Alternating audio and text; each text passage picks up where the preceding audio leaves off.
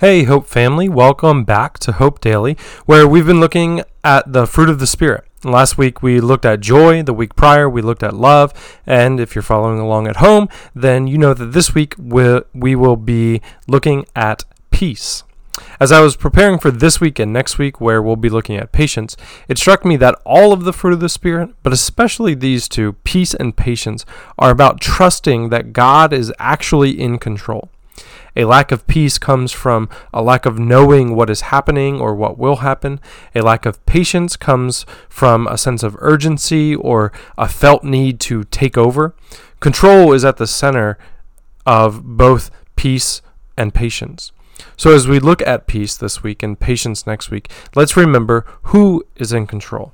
And that takes us to Isaiah chapter 9, verses 6 and 7, where the prophet says this: "For unto us a child is born, to us a son is given, and he will be called Prince of Peace.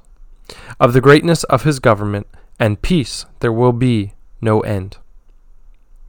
During his time on earth, Jesus restored peace everywhere. He calmed an unsettling storm. He brought healing to the sick. He raised the dead to life. He forgave sinners their sins. Isaiah here prophetically calls the coming Messiah the Prince of Peace, and the angels announcing the birth of Jesus declare on earth peace to those whom his favor rests.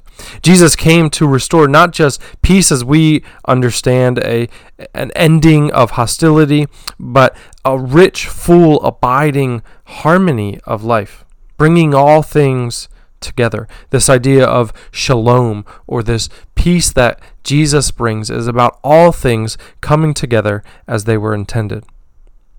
His first coming began this process of restoring peace between us and God, and his second coming will bring wholeness as he intended his creation to be when he first set the universe in motion. In contrast, human history is riddled of a lack of peace. And we know the brief look at history, war and despair and destruction, and even the times that we're in now, where there is very much a lack of peace about what is happening with the pandemic, how people are handling it, how people feel about it, what's happening in our election, what this means about the history or the future of America and even global politics. But Jesus' reign will be marked with peace and wholeness and delight.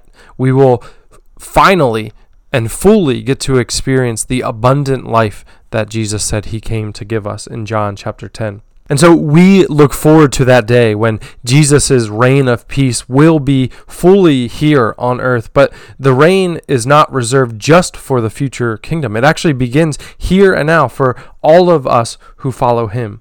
The Prince of Peace brings us peace with God, the end of spiritual enmity and striving with God. And now we don't have to find favor in good works, but instead we have peace with God, peace in our minds and in our hearts, a state of being that can be at rest, even in difficult circumstances like we looked at last week with joy, because we know that God is in control. In fact, the very night that Jesus was betrayed, in his last teaching moments with his disciples, Jesus promised them peace, and not as the world offers it, but only as he can give it. No matter what would happen, they could rest and enjoy sweet fellowship with one another and with God, which would then create ripples of effects of peace to the world around them. We live in the present reality of God's kingdom, where it is not fully established here on earth, and but we still have to push back against the kingdoms of darkness and to bring about the fruition of peace. Just as Jesus is the Prince of Peace, he has called us to be peacemakers. Though the world may be caught up in anxiety and worry, we can rest securely in the knowledge that Jesus is making all things right, and that we can participate with him in bringing peace to a perfect world. So as we spend the next couple of days looking at this idea of peace and how we can accept it within ourselves, and then how we can share it with the rest of the world, the place to start is to know that we serve the Prince of Peace, the one who is really in control. And so we must turn our attentions to him. We must rest in the fact that God is in control, and so we can be at peace. Lord, what a beautiful picture you paint for us. And we can't wait till this idea of peace on earth is fully understood. But in this meantime, Lord, I pray that you would help us to push back against the ugliness and the worry and the anxiety that we see so much of in this world. In the here and now, would you fill us up with your peace?